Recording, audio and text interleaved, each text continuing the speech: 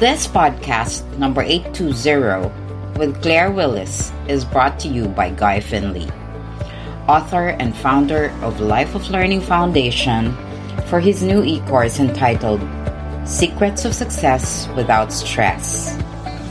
In this interview, Guy advises us on how to change our thinking to better cope and understand how we create our own stress. With this e-course, you have access to the information you can use to change your relationship with every event and person you meet, leading to a stress-free life. Please join Guy and Greg in this mind-blending interview as they explore the secrets of success without stress on podcast number 812. If you want to learn more about Guy Finley and his e-course, please visit his website at www.guyfinley.org. That's GUYFINLEY.org. And now, for a featured podcast, please listen to Greg and Claire about the new book entitled Opening to Grief, Finding Your Way from Loss to Peace. Welcome back to Inside Personal Growth. This is Greg Voisin, the host of Inside Personal Growth. And Claire, as I do every time I come on one of these shows, I have to thank the listeners who come from around the world.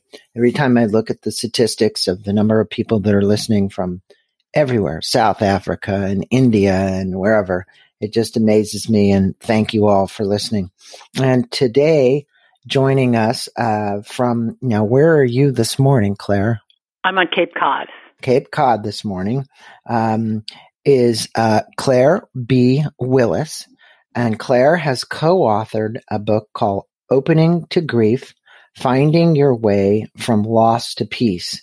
And in the times that we have right now, Claire, obviously this is an important topic. So I appreciate you coming on, spending a little time with our listeners.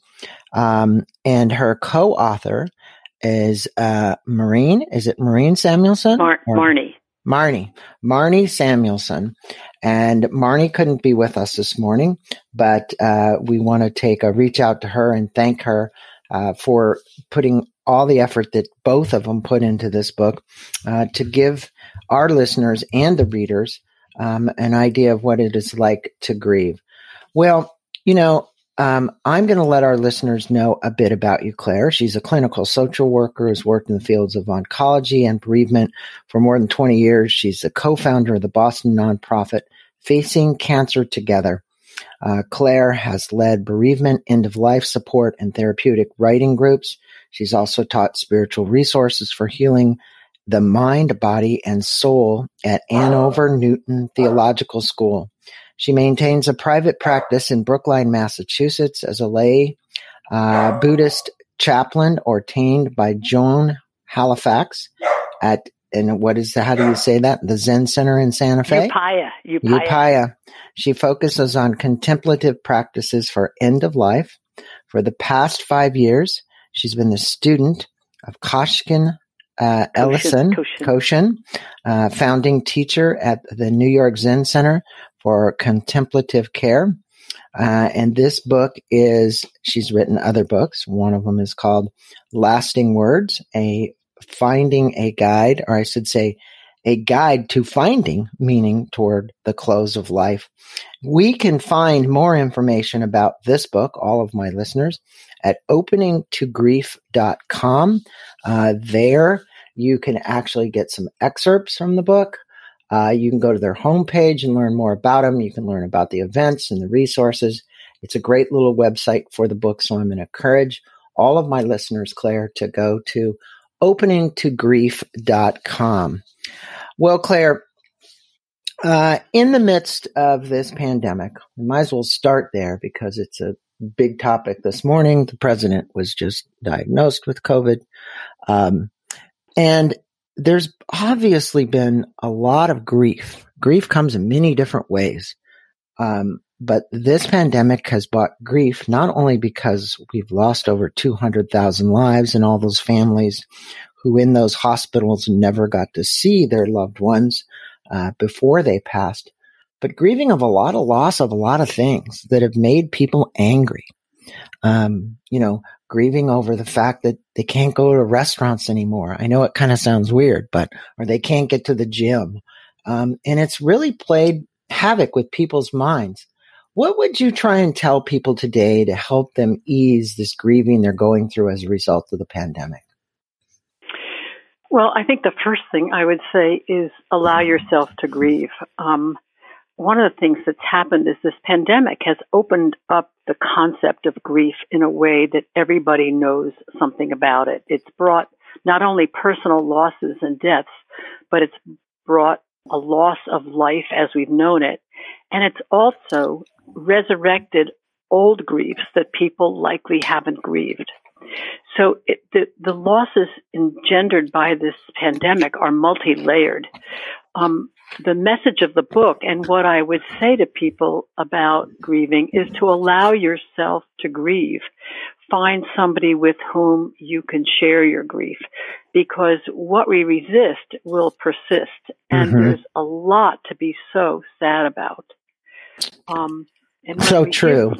When we give voice to grief and we allow it to find its way into expression, we move through it in a different way. And it basically usually can open our hearts more deeply to ourselves with tenderness and kindness, and to one another, because we see other people feeling the same thing we feel.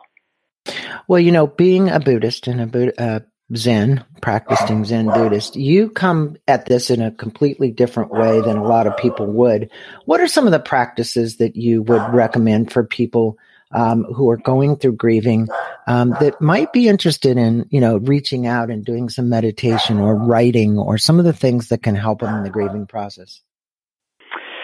Well, that's a great question. I think the first thing I would say is, let me just say before I say what my thought is about this, I want to just say that for most of us, when we're anxious and grieving, there's a lot of fear that often accompanies that feeling. And our minds can race into the future and project things that may never happen, or we look back, but we're very seldom in the moment where we are. And so the first thing I would suggest is to begin to watch your breath. See if you can concentrate on your breath for even 2 to 3 breaths so that you're in the moment. That's a really hard thing to do. There's a New Yorker cartoon that has a bunch of people sitting on the floor cross-legged, looking like they're meditating, and there's bubbles coming out of each head. And one says, I forgot to get broccoli at the market. And another one says, oh, I've got to call my wife as soon as I'm done sitting. And the third one says, I'll bet everybody in the room can do this but me. So I think just starting to become aware of your breath is one way to bring yourself into the moment and begin to try to steady your mind. Another practice that I've found really helpful, and it's very easy, is what I called loving kindness meditation, or metta meditation. And that's where you create phrases of aspiration of kindness. So some examples would be, may I be free of fear. May I have strength for my journey. May I have self-compassion, or may I allow myself to grieve. I think that those two practices are pretty important and relatively simple, but not easy. The one where we tether words to our thoughts is a little bit easier because it structures the mind. But I think sending blessings to ourselves during this really tender time is an important practice. What would you say, again, coming from perspective of Zen Buddhist, and you being chaplain and you doing bereavement counseling and so on? One of the precepts, I remember the Four Noble Truths, but I also remember, obviously, because I'm in a similar philosophy, being a devotee of Self-Realization Fellowship, that this attachment, the release of attachment of things. We have a tendency in the Western world to get very attached. So if somebody loses, I'm going to just use this, I'll go all the way from maybe losing their house because they couldn't make the payment, to losing a pet, to losing a loved one. But because of the strong attachment based on whether it was the house, because it was a material thing, or this emotional attachment to a pet or a loved one, How do you advise somebody about this concept, even from your philosophy as a Zen Buddhist, to say, that's one of the things that we don't want you to do through life is have this super strong attachment? Well, I think it's unrealistic, actually, Greg, to think that we're not going to attach. I think where it becomes problematic is when we cling to our attachments. And one of the things that my teacher speaks about a lot is that our preferences are the source of our suffering. So I think it's okay to be attached, but then when that thing or that person passes, it's our insistence on everything being permanent that creates our suffering. So our permanence. Because, our permanence and our finitude. I mean, I just did a book on the lost art of dying from a physician. And it's interesting if you look back in the 1500s, how we died versus how people die today. 90% die in hospitals. I know. Right? Yes, I know. And it's not the most ideal place to die. No one wants to die in a hospital, hardly anybody. Right. But so that gets us into another topic of I understand, preparation. But finitude and grief, you look at this, I'll relate a personal quick story, and maybe this will help our listeners. In the last 11 months, I've lost 2 brothers. Oh. Okay? Wow. One just 2 weeks ago that I had to pull the plug on. Oh. And so, when I look at it, even though I wasn't super close to that brother, and there were a lot of problems in the relationship, I find my mind wandering back to the times when we were kids together and slept in the same room and the things we did together. And, I see myself there and I feel this sadness because I and another brother, there were 4 of us, had to make the decision because the doctor said we can't prolong this to actually, pull that plug. When you make that decision, it's a different kind of situation. What advice would you give people who have been not only put in that position, but maybe have had major losses, people who lose people in plane crashes where there's more than one, or automobile accidents? How do you help them cope with that using some of your Buddhist practices? I think the first thing I would say is the practice of kindness and compassion. To yourself. And, yes, and I want to say to you, that's such a painful position you were put in. Yeah. And I only hope that there's some peace that it was the right thing. That's a really tough one. But oftentimes our culture is about sort of suck it up and get on with life.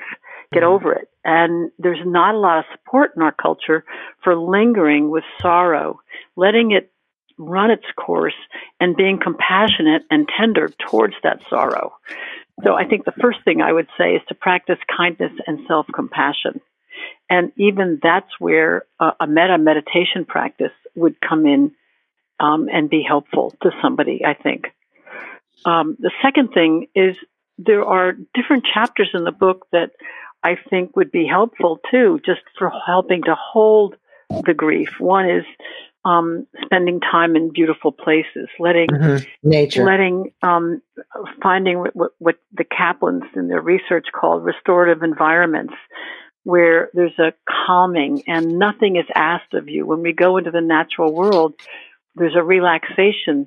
Our eyes rest, our body rests, our minds rest. And that's why people are so drawn to the outside world and have been, especially since COVID. So those are just 2 things I would say right offhand. Make sure to be outside. Nature is definitely one way to do that. Writing and journaling is another way. Meditation is another way. I even say listening to music, whatever type of music it is that you like, is another way. There's all kinds of ways to do it, or getting yourself in a community of support, which you recommend as well. So let me ask you this question. It's like, I don't know if men and women grieve the same way.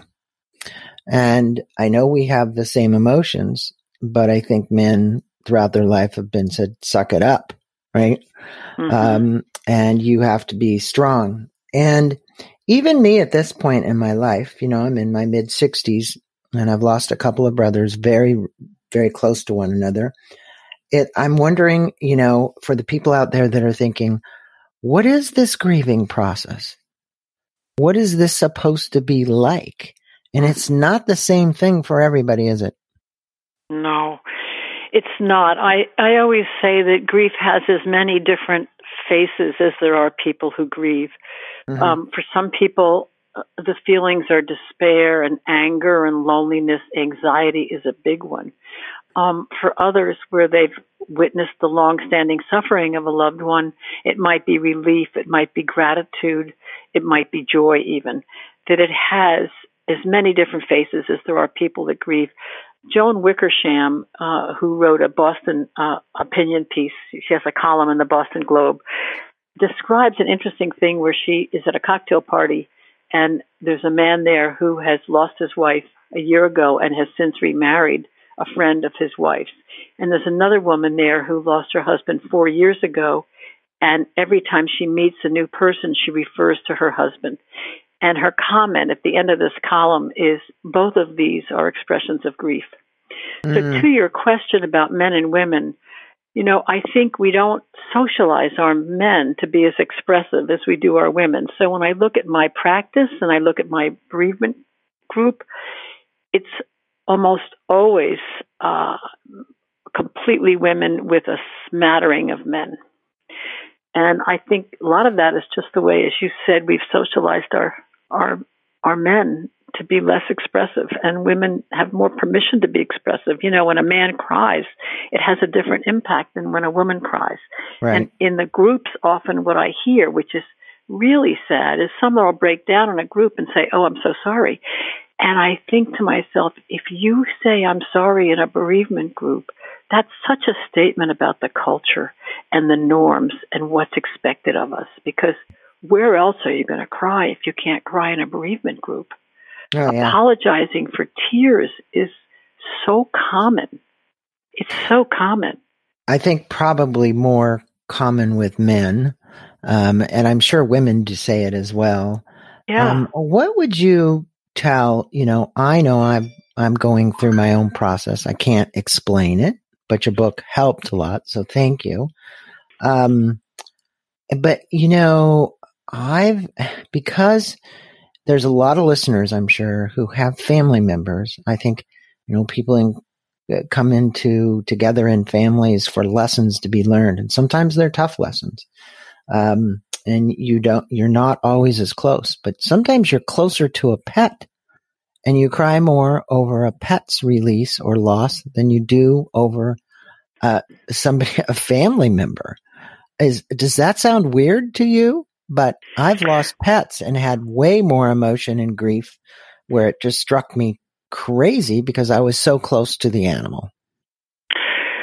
Yeah, I recently lost a pet, and I think it was one of the more substantial losses in my life. I hear this a lot, and people are often ashamed to admit that the loss they feel, the grief they feel for the loss of their pet is far greater than the grief they may have felt for the loss of a parent or a sibling or a friend. The love we have for pets is pure, it's simple, it's unconditional. There's nothing complicated about it.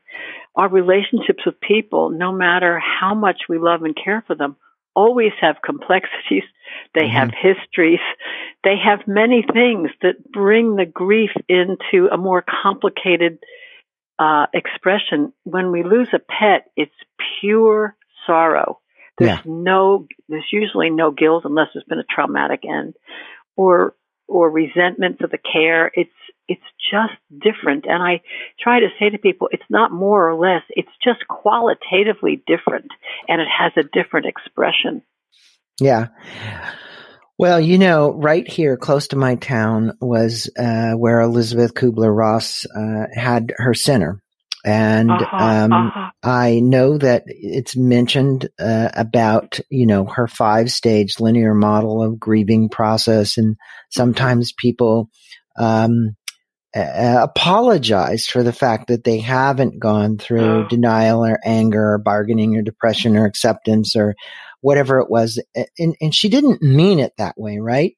So can you maybe give our listeners who've read many of Elizabeth Kubler-Ross, she's very well written. There's lots of things out there people can find about this grieving process. I think she was identifying stages, but I will tell you, it doesn't go that way. It isn't like that. But what would you tell people? Well, first of all, this is why I wrote the book, because I get this question in my work, both in my private practice and in my group work, all the time. Am I grieving right? Is this normal? That's another one. I thought I was at this stage, and now I find I'm at this stage. So just for clarification, Elizabeth Kubler-Ross's work is wonderful, but when she wrote it for people who were dying. It was never meant to be overlaid on the bereavement process. Having said that, there are some ways in which those stages do follow, but they're never meant to be linear, and they're never meant to be inclusive. So someone might only be angry at one point, or someone might be only experience the denial. They're guideposts that aren't sequential, and we don't necessarily touch into all of them. But I think this good work has had, in some ways, a tough impact on some people who hold their process to that. So one of the things that's sort of interesting, this is a comment I hear a lot. I thought I was doing okay, and then I was walking down the supermarket aisle, and I saw a can of tuna fish, and I lost it. Mm-hmm. And I say, you didn't lose it. You got it.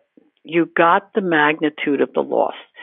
Stephen Levine talks about how looking at the death or looking at loss is like looking at the sun. We look, we turn away, we look, we turn away. If we stare at it, it'll burn our eyes. The psyche can't withstand it. So we have these waves of grief that come and go. And there's even a word for it called STUG. It's an acronym, it's not a word actually. Sudden Temporary Upsurge of Grief. And it comes with people who are grieving, and it's normal, and it doesn't mean you've had a setback. It means you're gotten closer to the reality of what happened. And the thing to do is to name it, acknowledge it for what it is, and invariably it passes in 24 hours. But that's a common thing I hear. I lost it. I really lost it. I thought I was doing well. And I always say, you're doing fine. And you didn't lose it. You got it. Well, again, it's how you express it, emote it, let it out, let go of it, and give yourself permission to be okay with it. Allow it, yes. Yeah, I think it is. Most of life is about, how much are we shoving under the carpet or, holding back versus how much we're letting go. I've got a quote on my wall here from Dalai Lama about, how to let go.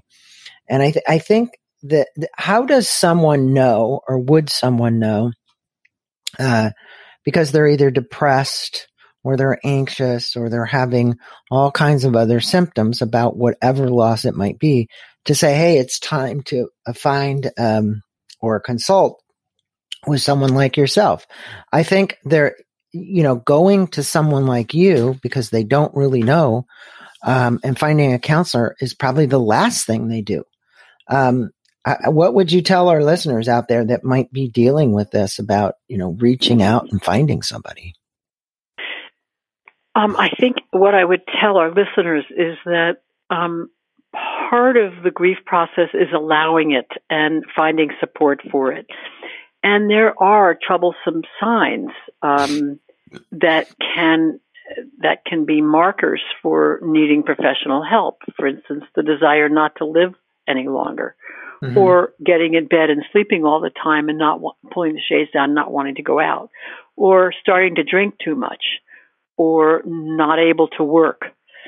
I think it's really a tricky thing. I think a lot of people in my practice seek support even when they're not in trouble, just to go through the process. And I think one of the best ways to find support is a bereavement group, because the privatization of pain in our culture is one of the things that contributes to the shame. And when we feel shame, we can't bring what we're feeling to light because we need to push it down. And so I'm a big proponent of bereavement groups where people can almost finish one another's sentences. You know, one of the things that I hear a lot is, I'm going to say something in here that I can only say it to these people here because you understand. Mm-hmm. And how comforting that is. So, for instance, a couple of weeks ago, someone said to me, I just lost my dog of 14 years. I had to put her down, and I want to tell you what I'm doing, and I wouldn't tell anybody else. And she said, I'm sleeping with his favorite toy. Mm-hmm. That was so touching to me. And what happens in a group is people see that what they're doing is often everybody's doing it. So sometimes I'll say in my groups, I don't say, is anybody talking to your loved one who died? I say, how many of you are talking to the loved one who died? Because that normalizes that. Yeah, I think that and most people are. Sleeping with the toy wasn't a bad thing. You know, I lost a dog named Bailey. This was quite a while ago, but for a year, his collar was on my bedpost. So every time I would go to bed, it reminded me of Bailey. That was my way of kind of keeping him in my memory, right? Yes. Yeah. You know, that's so interesting. I have done something very similar with my dog I put down in March, but there's a word for this. There's a woman I was reading about this woman the other day whose dog died, and every morning she changed the water for the water dish after he died. And it's a heart memory. Right. And it's a memory gesture, and it's really important to do those things that comfort you. I mean, it's true when you say that about the water, because for me, it was he was kind of a hound doggy dog, and he used to shake his head, and his tags would rattle, and the tags were from so it's these little connections that you make. Yeah. The tags on his collar were what hung on the bedpost, and I would rattle them, right? So I love it. It's so really sweet. It was just, and it always brought me fond memories, which was important. Now, I've touched on this a little bit. Can I just say one more thing, Greg, about this? Because this is reminding me of Joan Didion's book, The Year of Magical Thinking. And I want to just tell you a little anecdote. So I put my beloved Pooch down on March 1st, not knowing we were coming into a pandemic. And it was really hard. And I got another dog about 6 weeks ago. And there was a moment when this pup arrived that I thought it was going to fill the void of the loss of my other dog. And it was like magical thinking. I didn't even know I was thinking that until the new dog arrived. And I realized, I can love this dog, but this does not take the place of the loss. And I think this is an important piece to extrapolate into people, that we can all love more than one person, but it doesn't mean the person we lost is going to be forgotten. You know, I would concur with you, and I think that is, you know, we've replaced our dogs. We lost 2 Labradors this last year, and we replaced it with a very small little, I'm going to call her Chihuahua Terrier Benji mix, right? And she's adorable, and she's stolen our lives. But the point I'm making is that you're right. All those fond memories you have of the love you had for whether it was a person or a pet or whatever it might have been, they're still there. And it's not like when you say release, it's releasing the grief around it and being okay with it. And understanding that that's the natural process. We are all going to come to our finitude at some point. It's how we're choosing to deal with it. You know, and death and dying is another whole topic here. We're talking about grieving.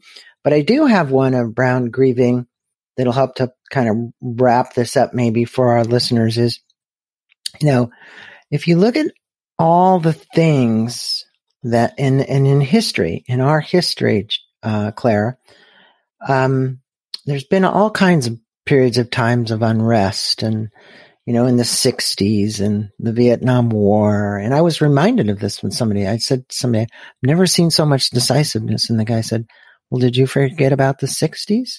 Did you forget about this?